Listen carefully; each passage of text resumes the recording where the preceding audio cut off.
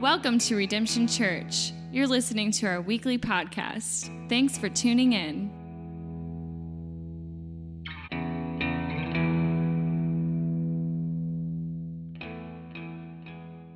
Now, for me, being lost was particularly terrifying, and I'll tell you why. The reason being is I was raised in a charismatic church in the 90s. Okay, now, if you weren't raised in a charismatic church in the 90s, praise God. They were a good church. They were good people. They loved Jesus, but they were caught up into what's called the rapture theology. I don't know if you guys know that, but it's when, Jesus comes back, takes all the Christians to heaven, and then it, leaves this period of tribulation here in the world. Now, it's a good theology. It's a good doctrine, but as a 6-year-old, you don't have good theology, right? 6-year-olds don't know systematic theologies. Like we don't know the eschaton and what's happening. So the rapture for a 6-year-old, pretty terrifying thing. And so at the grocery store, here's what I think. Oh no, Jesus came back and he forgot me. Right? That's my first reaction. Jesus came back and he forgot me. It's like Home Alone for your soul. That's what it is. That I got left behind. And so I'm terrified and trying to repent of all the little sins that a 6-year-old me could have committed and wondering what it was that I did wrong to make Jesus forget me. And so I'm walking down the grocery store aisle and I see another person as I'm trying to hold it in. I'm trying not to cry. I'm anxious and terrified. And I see another person and my first reaction is, oh no, a sinner. And then I run in the other direction because they got left behind too. And so I'm walking through completely alone, completely terrified, completely afraid. And then my grandmother comes up behind me. She puts her hands on my shoulder. I turn around. She gives me a big hug, right? And everything is all right in the world because I know if anybody's getting raptured first, it's my grandmother. And so I'm okay. And I think, I'm never letting go. I'm never doing that again. I'm never wandering off. I'm going to stay right here by our side, and I'm going to repent of every little thing the 6-year-old me could have done. Now, have you ever been lost? Right? Maybe not to that extent, because I was a weird kid. Still am, but just a little bit older. But you've been lost, and we've lost something, whether it's our keys or whether it's our minds. We've all lost something, and that's kind of how life works. That we lose something or someone that we love and we do whatever it takes to be able to find them, right? And that's how do we respond when we find what's lost? Right? We're filled with joy. We're filled with great joy. And that's what God's heart is towards us. God's heart towards us when we are lost and when we are found, God is filled with great joy. And so that should be our heart as a church for the lost. For those who are far from God, for those who are hurting, for those who are in need. That's what our heart is, to see those people meet Jesus, be saved, and to find hope and restoration. Because God's heart is for the lost, our heart is for the lost, and when people come into our church, come into our lives, and experience hope and grace, we are filled with joy. And so Jesus is going to be telling us 2 parables today, talking about the Father heart of God and how he rejoices over his lost people and how God responds when we repent, when we meet Jesus and we overcome our lives and sin and temptations, how God responds with great joy. So we got 2 parables today. First is of the lost sheep, and the second is of the lost coin. If you got your Bibles, turn with me to Luke chapter 15, verses 1 through 10. That's where we're going to be at. Luke chapter 15, verses 1 through 10. This is what it says. Now the tax collectors and sinners were all drawing near to him, and the Pharisees and the scribes grumbled, saying, this man receives sinners and he eats with them. And so he, being Jesus, tells them this parable. Okay, so here's where Jesus is at. It's about 2 years into Jesus' earthly life and ministry, and he's pretty popular. He's a pretty prominent preacher. People are traveling all around to come and listen to Jesus teach. And what's interesting about the way that Jesus teaches versus all the other religious leaders is that Jesus doesn't just show up, say a few words, and then leave, but Jesus is actively involved in the everyday life of the people that he surrounds himself with. That he's engaging in the community and the culture of the people that he is ministering to. What we see here is that Jesus is eating with sinners. Jesus is hanging out with them. And so in Jesus' day, and it's the same in our day, that the reason when you share a meal with someone is because you want to get to know their story. You want to know who they are. You're building friendships. You're building relationships with that person. It's the way that we build community.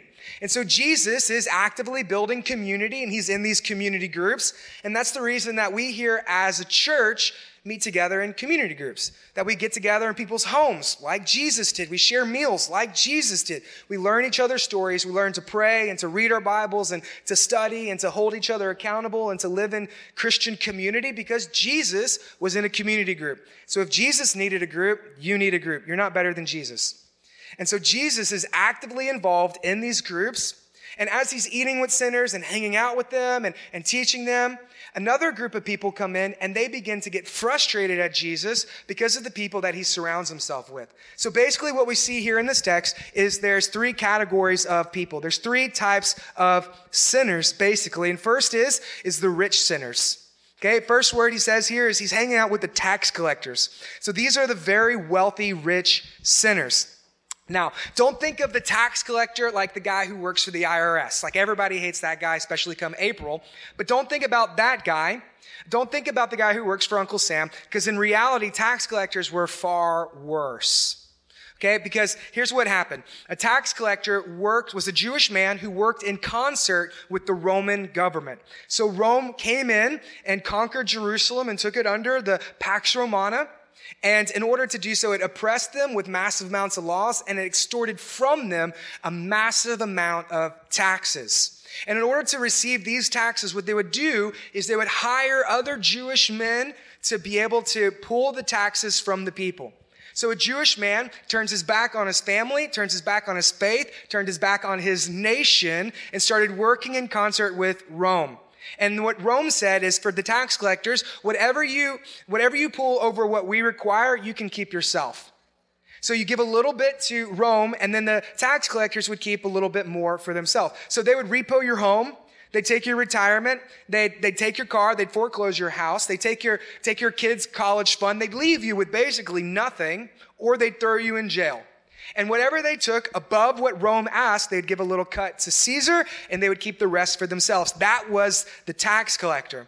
And they were hated. They were despised. They were crooked. They were corrupt. And the tax collectors were also very wealthy. And so the people in Jerusalem hated the tax collectors. The tax collector's own mom probably disowned them. And in addition, there was a group of Jewish men that were anarchists known as zealots that took an oath that if they ever got alone with a tax collector, they'd shank him. And whenever a tax collector wanted to go to the synagogue, the Jewish equivalent, the first covenant equivalent of the local church, that the church wouldn't even take the tithes of the tax collector. Now, you know you're bad when the church won't take your money. Just so you know, none of you are that bad. So Jesus is hanging out with the tax collectors, and then there's another group of sinners. They're just the regular sinners. So we got the rich sinners, and then we got the regular sinners. Now, it doesn't give any qualifiers to what a regular sinner is. They're just your basic, ordinary, standard, run-of-the-mill sinners. That's all they are. So here's what I think. When I read this, I think about the pothead. I think about the party girl. I think about, like alcoholics. I think about people from Viter, right? That's what I read this as. I'm kidding. Hey, that's just how I read the Bible. I'm just reading it, just telling you what it says, okay? I love you. My friends are from Viter. I pray for you. So here's who Jesus is hanging out with. Okay, so he's hanging out with just the regular sinners, the ordinary people, the average people of the day. And he's spending time with them. He's investing in them. And he's building relationships with them. And as he's building relationships, another group of people come in, the religious people, the scribes, the priests, the Pharisees, and they start becoming indignant towards Jesus. They start criticizing him. They start being frustrated towards him. They say, Jesus, you think you're some teacher? Look at the people you hang out with. Jesus, you think you're some religious leader? Look at the people you surround yourself with. Jesus, you claim to be God? Look at the people that you are around. Some teacher you are, shame on you. And really, if you think about it, don't we do the same thing today? Wouldn't people respond to the same thing today? Wouldn't they treat us in the same way if they see us hanging out with people with reputations and of ill repute? Think about who's the most prominent preacher in America right now. And not the ones you find on Oprah, but like a real Bible teacher. In my mind, I think of a guy named Tim Keller. Tim Keller is the pastor of Redeemer Presbyterian Church in New York City. He's beloved by both secular and Christian audiences because of his apologetics teaching and the way he connects grace to life. And so Tim Keller got invited to speak at Google. So you know you've made it when Google invites you to come speak about the Christian faith. And so Tim Keller is probably the most beloved preacher in America today. Now imagine if Tim Keller were to become friends with Shia LaBeouf or Lady Gaga and Kanye West. Let's just say they just become buddies. They start hanging out. They start spending time together, and they go to Cheddar's. And so they're hanging out at Cheddar's. They get a 2 for $20, right? You know, they're sharing an appetizer. They're sharing some drinks. They're hanging out, having a laugh, building relationships. Tim Keller and Lady Gaga, right? What would people do? How would people respond?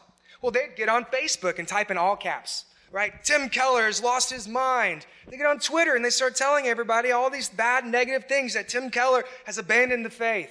Then you have people writing blogs about how Tim Keller has turned his back on the religion, how he has disqualified himself for ministry. But in reality, Tim Keller is just hanging out with these guys because he wants to build relationships with them, build gospel bridges so they can meet Jesus. And that's why we do what it is that we do. And that's the same thing that Jesus was doing with these people. He wants them to meet him. He wants them to experience the kingdom of God. He wants them to get saved. So Jesus knows they're sinners, and yet he still chooses to hang out with them in their positions. And the reality is that if Jesus never ate with sinners, Jesus would have ate every meal by himself. In reality, if Jesus never hung out with sinners, Jesus would never spend time with anyone, because Jesus is the only one without sin. So Jesus knows this, Jesus recognized this, and Jesus is building gospel intentional relationships with all the people. And what the religious people come in, they start criticizing him, they start being able to pull him down and to discredit his ministry. And what the religious people don't recognize is there's a third category of sinners known as the religious sinners, which they are a part of. And in reality, religion is actually the worst sin because religion is based in pride. And pride is what separates us from God, and it's what also separates us from other people. Pride is what makes us think we're self-righteous and become prejudiced to those around us. Pride is the greatest of sins. And so the religious people, they have a long finger and they love to point. But what they don't recognize is that there's other fingers pointing right back at them. Because at the end of the day, it wasn't the party girls and the potheads that crucified Jesus.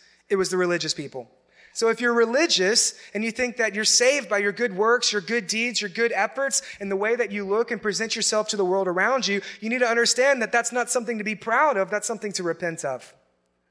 And what Jesus is trying to show us is that we're all lost sheep, that we've all gone astray, and that Jesus has come looking for us.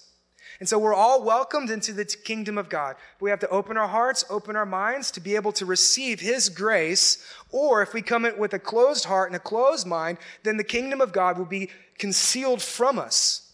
And so Jesus is trying to move us into a position of response. And he does so by telling us 2 parables today. First is the parable of the lost sheep, and the second is the parable of the lost coin. Jesus turns to the religious leaders and he tells them this parable starting in verse 4. He says, "What man of you, having 100 sheep, if he lost one of them, does not leave the 99 in the open country and go after the one that is lost until he finds it? And when he has found it, he lays it on his shoulders, rejoicing. And when he comes home, he calls together his friends and his neighbors and saying to them, 'Rejoice with me, for I have found my sheep that was lost.'" Okay, so Jesus is going to tell us a series of parables, and he's going to use the illustration here of a sheep and his shepherd. Okay, now we live in Beaumont, so we don't really have a lot of sheep running around here. And so we're kind of removed from the agricultural illustration that Jesus is using to teach this lesson. So instead of thinking about it like a man and a sheep and a shepherd, let's think about it like a small business. Okay, so we got a small business owner. He's got 100 sheep. Now that's a pretty good amount of sheep. It's not a lot of sheep, but it's a pretty good amount. So that means business is doing kind of well. He's got a decent sized portfolio. Things are going okay. And he loses one of his sheep. Now, this sheep has great value and great worth to him. And so what he does is he leaves the 99 in the open country to go out and find that one sheep that is lost. What I find interesting about this parable is that the guy, what they normally would do is they would hire someone known as a hireling to go out and find the lost sheep. But this isn't what this shepherd does. This shepherd takes it upon himself with his own interests, with his own intentionality, and he goes out and leaves the 99 to find the one that is lost. This shows great love. This shows great care and great concern from this shepherd to track all of the miles, to walk through all the danger and through all the darkness across all of the terrain in order to find his one lost sheep. So as we pull back from this story, let's ask ourselves a couple of questions. First is, who's God in this story? The shepherd. Yes, God is the shepherd. David says in the book of Psalms, he says, the Lord is my shepherd. Yes. So if God is the shepherd, then what does that make you? The sheep. You're the sheep. And that is not a compliment. Okay? Think about it. Are sheep smart or dumb animals? They're dumb. Right. Has anyone said, hey, you're a sheep? You know what they're saying? They're not calling you cute. They're saying you're a sheep. They're saying you're dumb. Think about it. Sheep aren't the most intelligent of animals. Like, you're not going to get one to sit. You're not going to get one to fetch. Like, they're not going to roll over. Right? Sheep have nothing impressive about them. There's nothing gifted. There's nothing talented. There's nothing impressive, really, about a sheep. And now if a sheep gets lost, it's game over. Right? Sheep have no way to protect themselves. Sheep have no defense mechanisms. If a sheep gets lost, it's not going to be able to find its way home because it's a sheep. Yes, here's the impression of you. Bah, like that's who you are.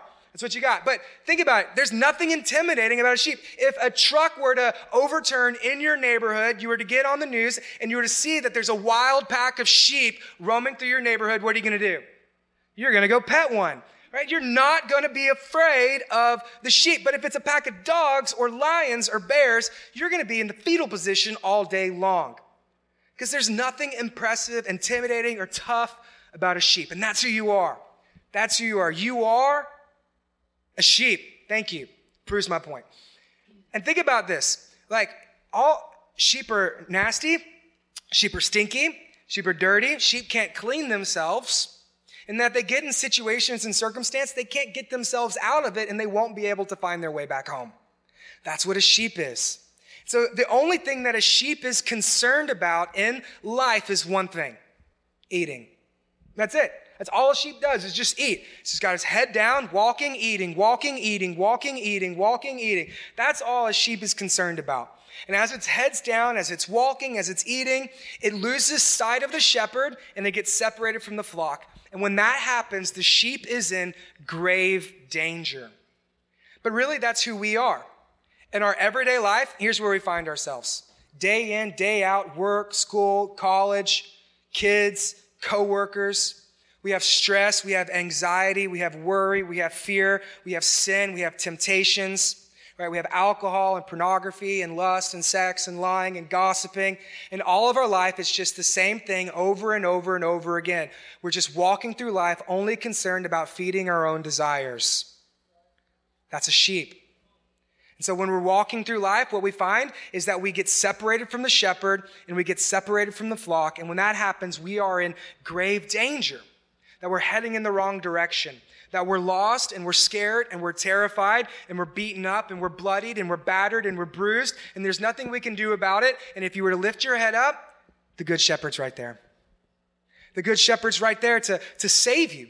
The good shepherd's right there to pick you up. He's been looking for you. He'll clean you up. He's been right there always, all the time. And so Jesus is always seeking. Jesus is always searching. Jesus is always serving. And Jesus always saves. And it's always and only all because of Jesus. And Jesus is right there. Wherever you find yourself at, wherever you've gone through, whatever you've been, he's right there ready to pick you up and bring you back home. He's the good shepherd. And so let's take a step back and let's look at who the shepherd is. Okay, because when we read this, we have this romantic idea of what a shepherd is. Because we dress our kids up in Sunday school. We put a bathrobe on them and we say, be like David, the shepherd boy. Or we talk about in the Christmas story how the shepherds watch the flock at night. And so we want to be like the shepherds. So we put the bathrobe on them. We give them a piece of paper and we glue the cotton balls on it. And we're like, oh, we're the good shepherd. But that's not necessarily the way that first century audience would have heard about the shepherd. Because shepherds were a little bit different than the way that we romanticize them today. Now, there's nothing wrong with being a shepherd. There's nothing wrong with being a shepherd, but shepherds were just kind of weird. Shepherds are just kind of weird. Because think about it, they don't have social skills. Right? You didn't dream of growing up and being a shepherd. It's just kind of something that you fell into. Because, who do shepherds talk to? Sheep. That's who they talk to. Where do shepherds sleep? Well, wherever the sheep sleeps. Where do shepherds eat? Wherever the sheep eat. They don't have friends. They don't have a home. They just roam around. Wherever the sheep are, that's where they're at. That's who they're spending their time with. That's who they are around, just sheep. So shepherds aren't bad. They're just kind of different. And Jesus is saying, I'm like that. Jesus is saying, I'm like the shepherd. Think about it. That Jesus humbled himself to enter into this life, to take a lowly position so that he can identify with all of us in our needs wherever we are at. So think about it. Was Jesus rich or was he poor? He was poor. Jesus didn't have a home. Jesus was homeless. Jesus wasn't born in a mansion. Jesus was born in a barn. Jesus didn't have an easy life. Jesus had a difficult life. And Jesus didn't come as a king to be served, but rather he came as a shepherd to serve. In John 10, Jesus says, I am the good shepherd. He's come looking to save his lost sheep. And that's who we are. We are his sheep. We're lost. We're alone. We're afraid. We're tired. We're anxious. And wherever we're at, that's where he is. And he's come looking for you. And so the kingdom of God is like this, that Jesus leaves heaven and he enters into this life, and that he's come looking for us on a rescue mission, that he's come to seek and to save the lost, that he's wandered through darkness and through danger and through death just to find you wherever you're at. And when he sees you, he stops, he stoops down, he picks you up. He picks you up with his own strength, with his own effort. He picks you up, he puts you on his shoulders, and he carries you back home. Jesus literally carried your sin on his shoulders towards the cross. Where on the cross, he died in your place, giving you grace, setting you free from the situations and circumstances that you find yourself in. That Jesus saves us. I want you to think of your salvation like that. That Jesus seeks you, you don't seek him. That Jesus finds you, you didn't find him. That Jesus serves you, that Jesus saves you. It's all his good work and it's all his goodwill because Jesus is the good shepherd. And so every sheep, which is you need a shepherd. And similarly, every sheep also needs a flock. Every sheep also needs a good flock, a group of people to walk through this life together, a group of people to hold one another accountable, a group of people to grow and to mature in faith all of the days of your life, because you're not going to make it on your own because you're a sheep. You need a flock. You need a shepherd. Do you know Jesus? He is the good shepherd. Do you have a flock? Redemption would love to be your flock. We're good people who are following the good shepherd. And so some of you have been running for a very long time. You have strayed and you have wandered and you have separated yourself from God. You've been ignoring the voice of the shepherd all the days of your life. And you're bloodied and you're beaten and you're broken and you're caught up in circumstances and places that you can't get yourself out of. I want you to know that the good shepherd has been looking for you. The good shepherd has been looking for you. He's been searching for you. He's been waiting for you. And today, the reason that you're here is because the good shepherd has you cornered.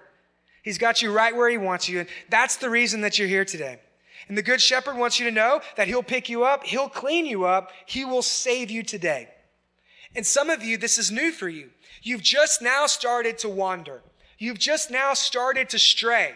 That you got your head down and all you're concerned with is your own desires.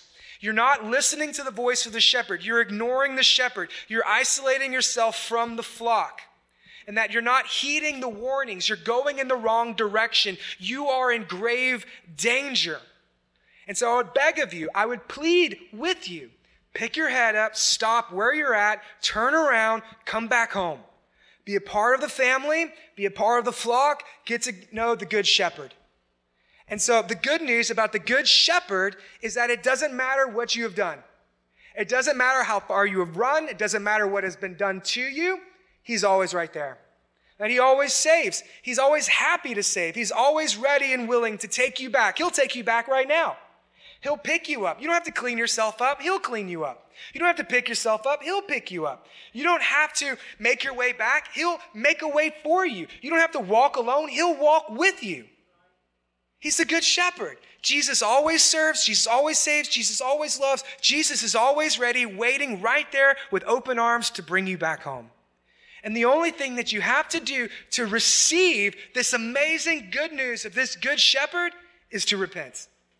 That's it. That's all you have to do is to repent, to cry out to him, to call out to him. Wherever you're at, whatever you've done, lift your voice and he's right there. He's a good shepherd. And all we have to do is repent. And so Jesus is telling this parable to the Pharisees and to the other people around, to the sinners, because he wants to move us to a place of repentance. He wants us to be moved to a position and a posture of repentance for all of the days of our lives.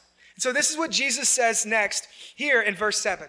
He says, "Just so I tell you, there will be more joy in heaven over one sinner who repents than over 99 righteous persons, quote unquote, who need no repentance." So Jesus says, over no righteous persons. What Jesus is doing is he's kind of giving a backhanded compliment to the Pharisees around them because they don't think that they have any sin, that they think they're perfect. They think that they're moral and they follow the law.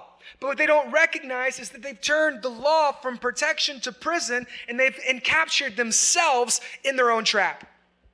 And so Jesus is trying to move all of us to a place and a posture of repentance.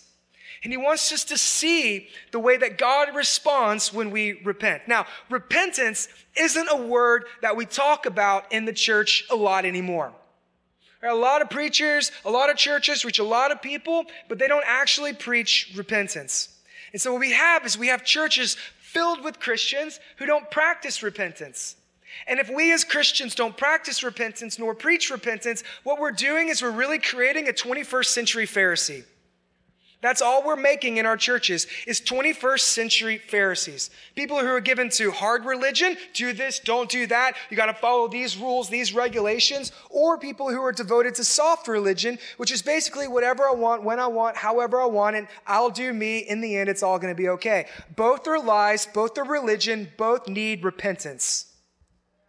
And so we need to teach repentance and practice repentance so we can be a people of repentance. Now, when you hear the word repent, it has a negative connotation in our society today. That word repentance, you probably have a negative and low view of the word repentance. What do you think of when you hear that word repent? Do you think about the crazy lady on Facebook typing in all caps? Is that what you think about? Do you think about the guy with the King James Version Bible who's just yelling turn or burn? You think about that guy? What about the guy with the picket sign who's standing on the street corner picketing and protesting?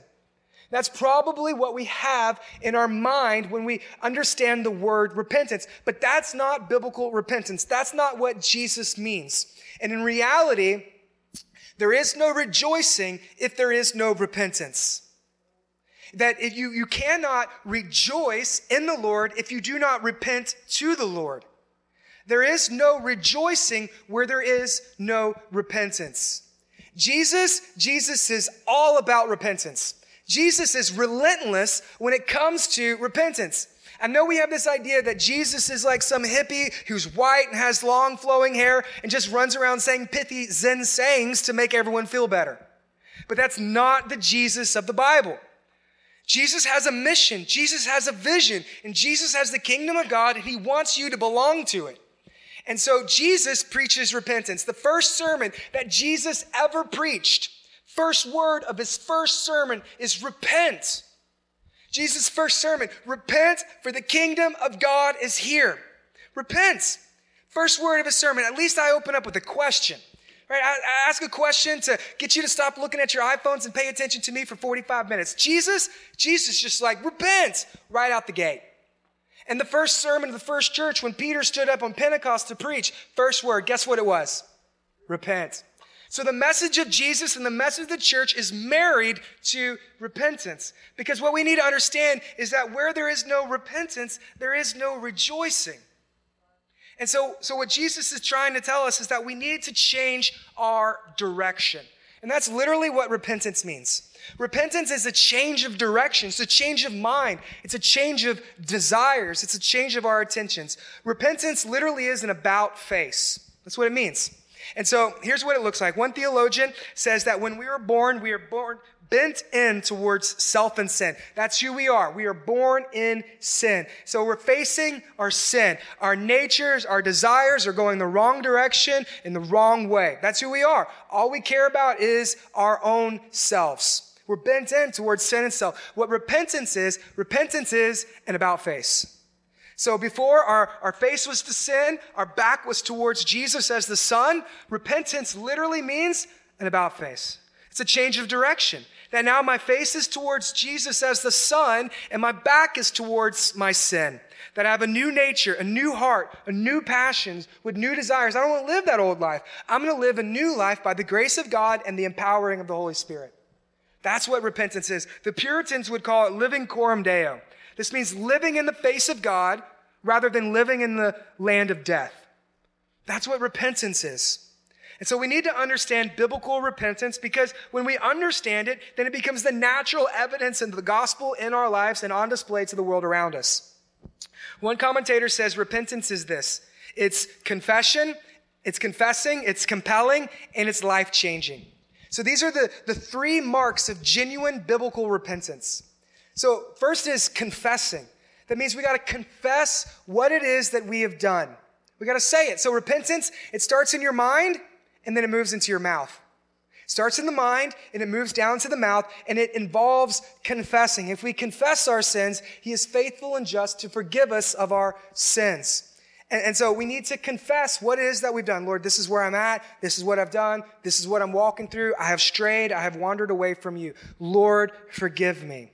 We got to confess with our sins. Now, does God know your heart? Yes. Does God know your mind? Absolutely. But you need to confess with your mouth. You need to say it out loud. Name your sin. Call it out. Own it. You know what you've done. Others might know what you've done. So God definitely knows what you've done. Don't hide it. Just say it. Confess with your mouth. Now, this looks different in different ways. So you're reading your Bible and you see that your life doesn't line up with His word. Stop and confess. Lord, I don't line up with Your word here. Forgive me. Confession in prayer as the Holy Spirit convicts you of your sin. Stop, pray to the Holy Spirit, ask Him to empower you to overcome your sin and temptation. And this is confessing in Christian community. That there's a group of people in their community groups or in your friends and family who love the Lord, who have agreed to walk with you, to become disciples and to make disciples alongside of you. Confess to them. Now, don't get on Facebook and let all the world know exactly what it is that you've done in your deepest, darkest secrets. Don't do that. And be careful who you confess your sins to, because not everybody has your best interest in mind.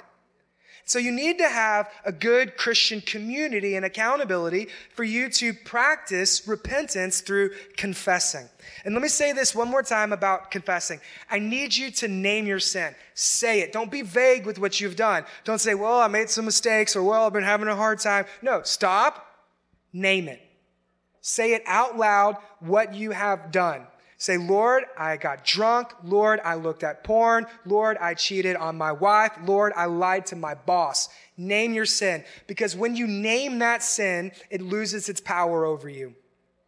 When you name that sin, it becomes real to you. It's not a figment of your imagination. You see it as the assault on the kingdom of God that it is.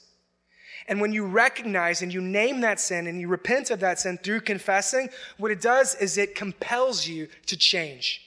That it brings a compelling nature into your walk. That you don't want to live the old life anymore. You feel remorse. You feel ashamed of your old sin. Not a shame that is weighing you down, but a shame that is moving you to glory in Jesus. That you genuinely feel remorse over the actions that you've done, and you feel bad enough to actually want to do something about it instead of just wallowing in it. In 2 Corinthians, it says that there is a worldly sorrow and a godly sorrow. Worldly sorrow is remorse. Godly sorrow is repentance. You know, there is a difference between remorse and repentance. Do you know that? A lot of people feel regret or remorse over the things that they have done, but it doesn't produce or compel that genuine change. I was thinking about this week because I woke up Thursday and I felt like total garbage. You might be able to hear it right now, like, I feel like garbage. I got an upper respiratory thing going on. I got a sinus infection going on. I'm all hopped up on cold meds. And I woke up feeling like total garbage. And then I had this weird thought that in my early 20s, this is how I felt all the time. Because all night long, I'd stay up and drink a case of Lone Star and Shiner and smoke a whole pack of cigarettes in an hour. And that was my life for about 5 years. And I would wake up every morning and I'd feel terrible. I feel like my body had betrayed me. I felt like my lungs had been in a UFC cage match. Anybody else?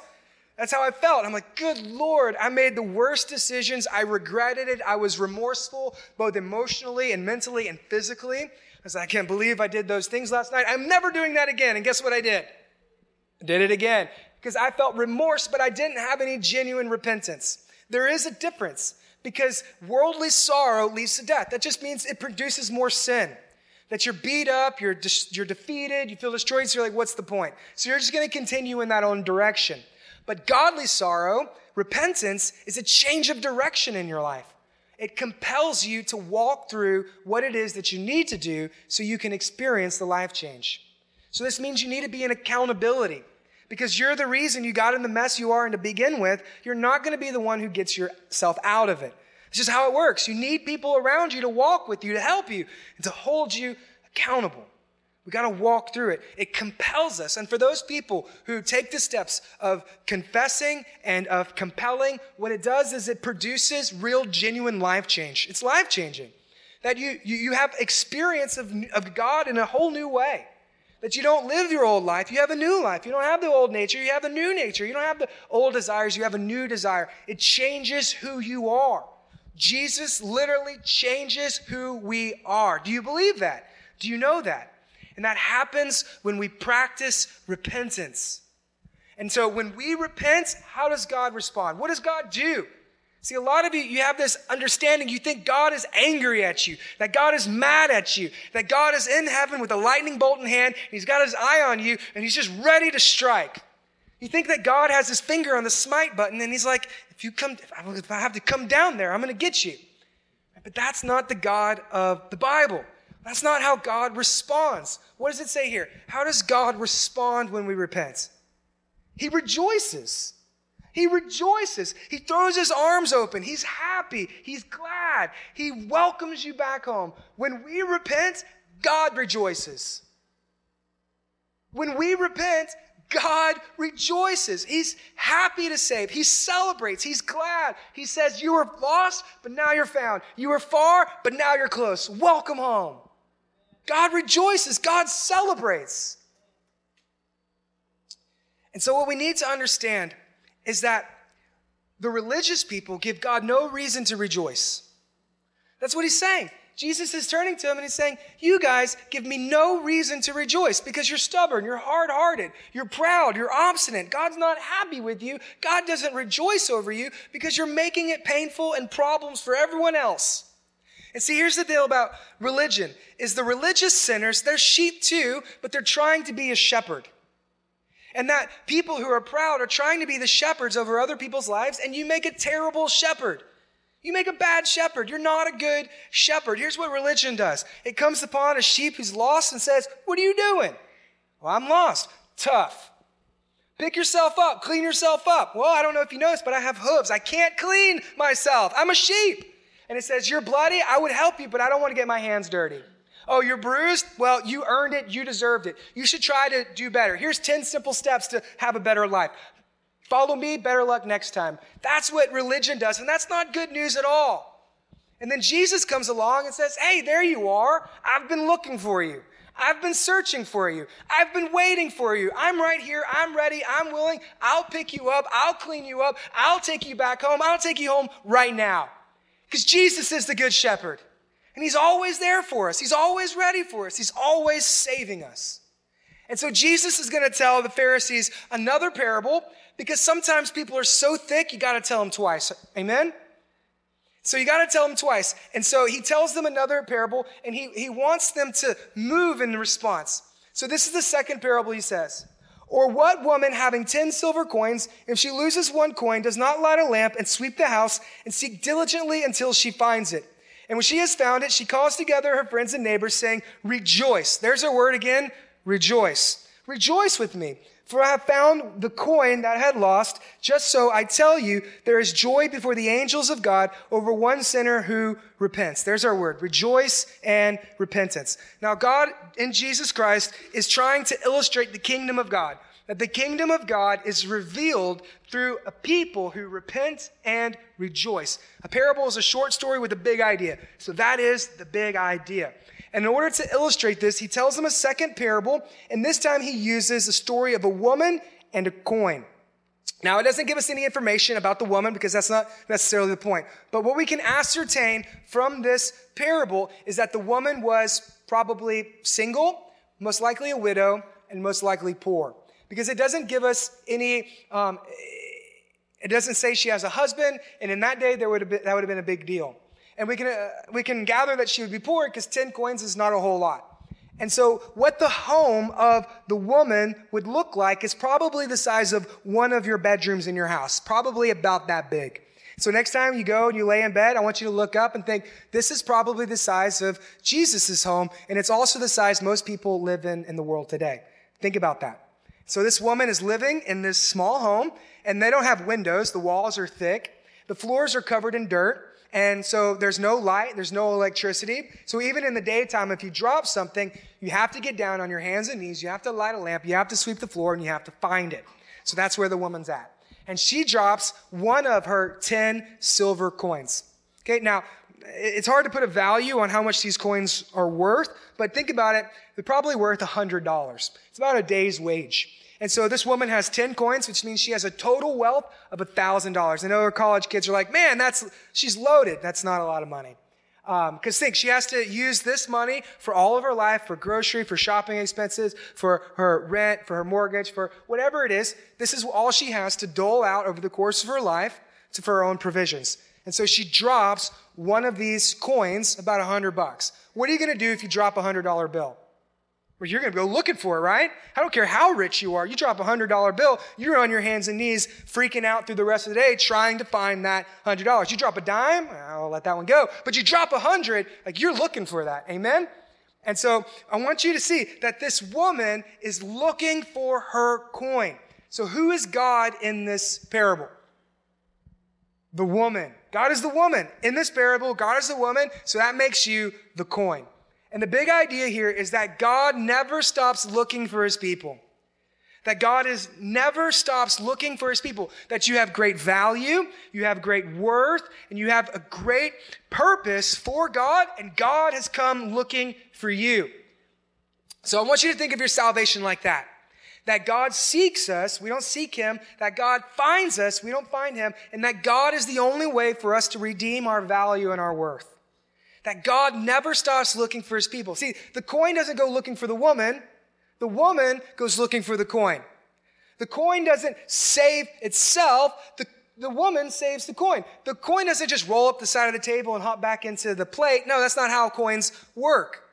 So the woman finds the coin. The woman redeems the value and worth of the coin. Because outside of the woman's hand, the coin has no value. Right? It's just a coin unless it gets spent. So what this means is that in the woman's hand, the coin redeems its value. For some of you, God is reaching down from heaven into your hearts today to redeem your value and your worth. That God has great value for you. God has great worth for you. And that God has been looking for you. And the only thing we have to do is to repent. To respond to Jesus through repentance. And when we repent, God rejoices. What does this woman do next? She gathers all of her friends together. She brings them over to their house. And the woman throws a party. She throws a party. When we find Jesus, God throws a party. God throws a party on our behalf. He celebrates. And I know typically what we think when we hear this verse is that the angels are the ones who celebrate. When a sinner gets saved and what's lost is found is saved, the angels rejoice. And that may be true. But that's not actually what we see here in this text. What do we see? That there's rejoicing before the angels. What this means is the angels watch.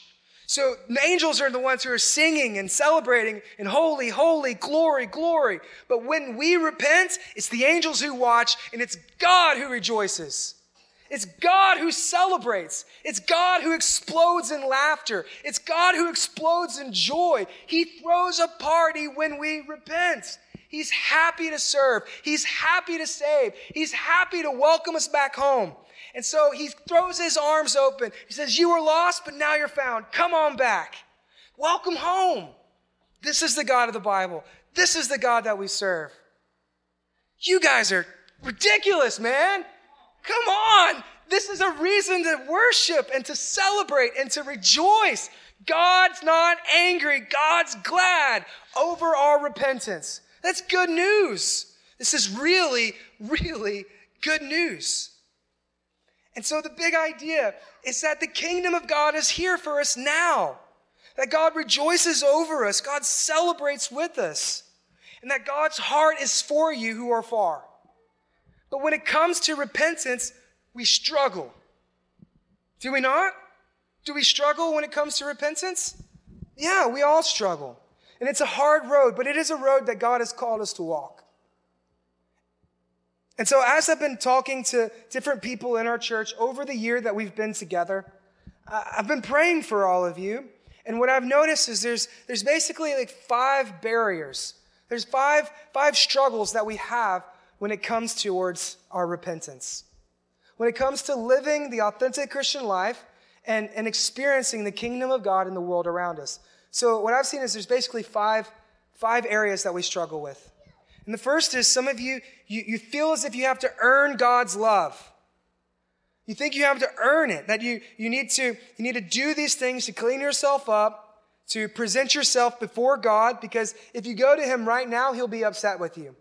That God will be angry or that God would be distant from you because of where you're at. I want you to know that that's the furthest thing from the truth. That you can go to God anytime, wherever you're at, because he's always there. That you don't have to clean yourself up, he will clean you up. You don't have to earn God's love, he's given it to you freely. Some of you are scared to pray because you think that if you pray, then God's going to know what you've done. I want to let you in a little secret. He already knows. He already knows. So you can go to him and he's not surprised. It's not like God's in heaven going like, you did what? Oh my me, I can't believe you would do that. He knows. He already knows. So you can go to him. He loves you. He'll talk with you. And another reason that we struggle with repentance is because you feel as if God has abandoned you. You feel like God is distant. You feel as if God is far, or that God's not listening, or that God has abandoned you. I want you to know that's not true. It's not true at all. Might I submit to you that it's not God who moved, but it was us. It's not God who walked away, but it was you. It's not God who got busy, we got busy. And wherever we're at, we can pick our head up, and he's right there ready for us. You don't have to earn God's love, and God has not abandoned you. God is not far, God is close. God is not a force, God is a father, and he loves you. And some of us, we feel as if we've run too far. That it's been so long since you've been to church, so long since you've prayed that you're too far gone, that the Good Shepherd has given up hope looking for you. But I want you to know he left heaven to earth to find you. And he's been looking for you. And he never stops looking for you. He's coming for you. He's seeking you. He finds you. He is always there, and you've never run too far. And some of you feel as if you've done too much. That who you are and what you've done or what has been done to you is just so shameful, so painful that God can't forgive you. I want you to know that you have not done too much. You have not done too much. No matter how bloody you are, no matter how bruised you are, no matter how broken you are, the Good Shepherd's right there to pick you up, to heal you, to restore you, and to give you value. And then some of you, lastly, you struggle to repent because you refuse to repent. That you're religious, you're hard-headed. You can't say I'm sorry. You can't say I'm wrong. You can't admit it. And you don't want to lose whatever grip you have onto the perfect life you think you got, and you're refusing to repent, to open your heart, to lay it down, and to receive from God. And I want you to know that God is not impressed with your religion. God is not impressed with religion, but rather he rejoices with repentance. He's not impressed with religion. He rejoices in repentance. God is happy to save. Where are you at? He's ready and waiting for you. What are you going through? He's always right there. Jesus always seeks. Jesus always serves. Jesus always searches. Jesus always saves because he's a good shepherd and he loves you. He loves you. So how many of you guys this year have experienced genuine life change because of Jesus? In the last year, genuine life change. Yes. How many of you guys have come into church and you've met Jesus? He's changed your life forever. Amen. Yes. People experiencing real, genuine, authentic life change. I want you to know that Jesus does change lives. And so what this means for us here at Redemption is that we are a church for the one. We're a church for the one. We don't want to be a church that's just filled with 99 sheep. We are a church that's always seeking after the one. Just as God's heart is towards you, our heart as a church is towards others. That we made a space for you to come into the church, so you make a space in your life for others to experience the grace of God. That Redemption is a church for the one that is lost, for the one that is hopeless, for the one that is broken. That's who our heart is for. We are a church for the one. Let us not forget what Jesus has done to us so that way we can go and do it for others. We're a church that's about the one. Every single week in our Sunday morning prayer, before the gathering starts, we pray every single week, Lord, one more. Let one more person meet Jesus. Let one more person join the church. We pray and we cry out, God, one more. To save one more salvation, one more week, one more year, one more life changed. We are a church that is about the one because Jesus left the 99 to find you. And so we do the same for others.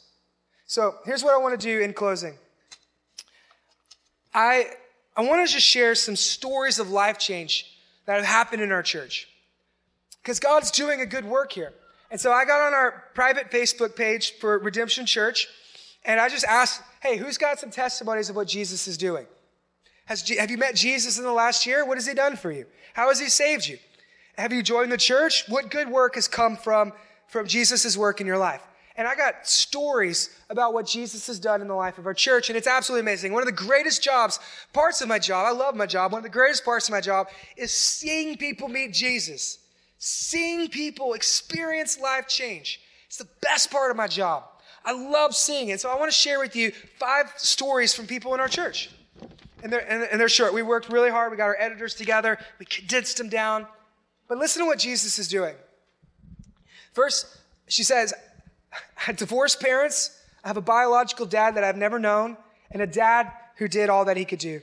Growing up, I attended church like clockwork every Sunday and Wednesday, but the older I got, the more influenced by the world I became. I began to question the whole church thing, so at 15, I started working a part-time job so that I could quit going to church. Clever girl. I said a lot of things that I did not mean, and I've done a lot of things that I'm not even comfortable confronting yet. 5 years and a lot of pain later, here I am. I'm stepping out of my comfort zone. I serve weekly, and I'm trying to be who God has made me to be. I've got a long way, but it's better than where I used to be. Amen. That's life change. That's life change. So can the good shepherd meet a 15-year-old girl who's trying to run from God? Yes, the good shepherd can find her. The good shepherd can find this girl and give her purpose for her life because he's a good shepherd. Next it says, I was raised in church, and I considered myself a good Christian girl. I didn't drink, I didn't cuss, I didn't have sex. I was a good kid, but I don't know if I truly knew who Jesus was. The month before I graduated high school, I saw 2 people killed. What had started as a fun day at the beach left me on the floor in a bathroom stall in hysterics. There was a car accident, and 2 people walking on the sidewalk were struck by a drunk driver. My carefree, good girl life came to a crashing end, and I spent endless, anxious hours in the month that followed questioning death and suffering, and I realized how fragile I was. But on the floor in that bathroom is when I finally met Jesus. He didn't just take all my questions and anxiety away, but he met me in the midst of it. I felt him there in his presence, and that's where I still meet him today. When I don't understand life, he shows me he is my life, and he holds me together and sustains me completely. Amen. Can the good shepherd meet a girl crying on a bathroom floor all alone? The good shepherd's right there. The good shepherd's right there for her. Next one, she says, I was molested. I didn't truly understand what had happened to me until I was a teenager. and I was forced to have sex against my will again. That night, all the pain and grief came flooding back in. I was very depressed and suffered from extreme anxiety, which led to eating disorders like anorexia. Unable to deal with the pain, I turned to drugs and alcohol and promiscuous sexual relationships to numb my pain. But nothing worked. A friend of mine kept inviting me to church, but I wanted nothing to do with it. However, they were persistent, and so I went. It's a good friend. During the worship time, I felt the presence of God for the first time, and I knew that He loved me and He hadn't abandoned me. I joined a small group and made new friends. I still have my struggles, but I know that I'm not alone. Amen. Amen. So not only do we have a good shepherd who saves, but we also have a good flock. We have a good flock who's persistent with their friends, who knows the good shepherd and wants their friends to meet the good shepherd so they can experience change. Next is, I'm a recovering prodigal son and a daddy to a beautiful little girl. I grew up in a legalistic church environment. I served at a local church for years, but I had become bitter and resentful toward the God that I had grown up learning about. And then I walked away from the church. I became very passionate about all things transient. Drugs, sex, and alcohol became my only escape. It took 5 years, but I started to grow tired of that life, and I knew that it was being wasted. I realized that if I couldn't change for my own sake, I needed to change for my daughters. I lacked purpose and direction, and I had been running from Him for a long time. I made a decision shortly before I turned 29 to stop running and to put my trust back in Him and become something more than a passenger in my life. One night I was drunk and saw a Facebook post from a friend talking about a new church in Beaumont called Redemption. And here I am today. Amen. Amen. Can the Good Shepherd use technology to find a stubborn sheep who's running from Him? Yes, absolutely. Last one. These are amazing. We got more stories we could share, but this is the last one. It says, I was born in a Christian home. I'm seeing a trend here, right? I was born in a Christian home, and I was raised by my grandparents. So I knew everything about God since I was a child. 8 years ago, I decided to leave the church. I thought I didn't need it, and then I took a bad road. One day, I was very bad off, confused, and something inside me told me every single time, you are wrong, and you know that I've chosen you even before you were born. So this guy's running for 8 years. I imagine the Good Shepherd's like, come on, sheep. Like, you're taking a long time. This is a stubborn sheep. 8 years, he's dragging this guy. And then he says, the guy calls out, he says, I'm desperate. Show me what you want from me. The next day, I was looking on Facebook, and I saw a video of Redemption Church come out of nowhere. And then I realized this is my answer. I decided to obey, and I became a part of this amazing church, and I have great brothers and sisters. It truly is a place to belong rather than a place to attend. That's amazing. That's amazing. So the Good Shepherd is looking for you. Do you know Jesus? He's the Good Shepherd. There's a good flock here at Redemption. We're not perfect, but we are following the perfect Good Shepherd together. And we'll walk with you. We'll ask questions with you. We'll journey with you. We'll figure out what it means. And together we can reveal the kingdom of God through repentance and through rejoicing.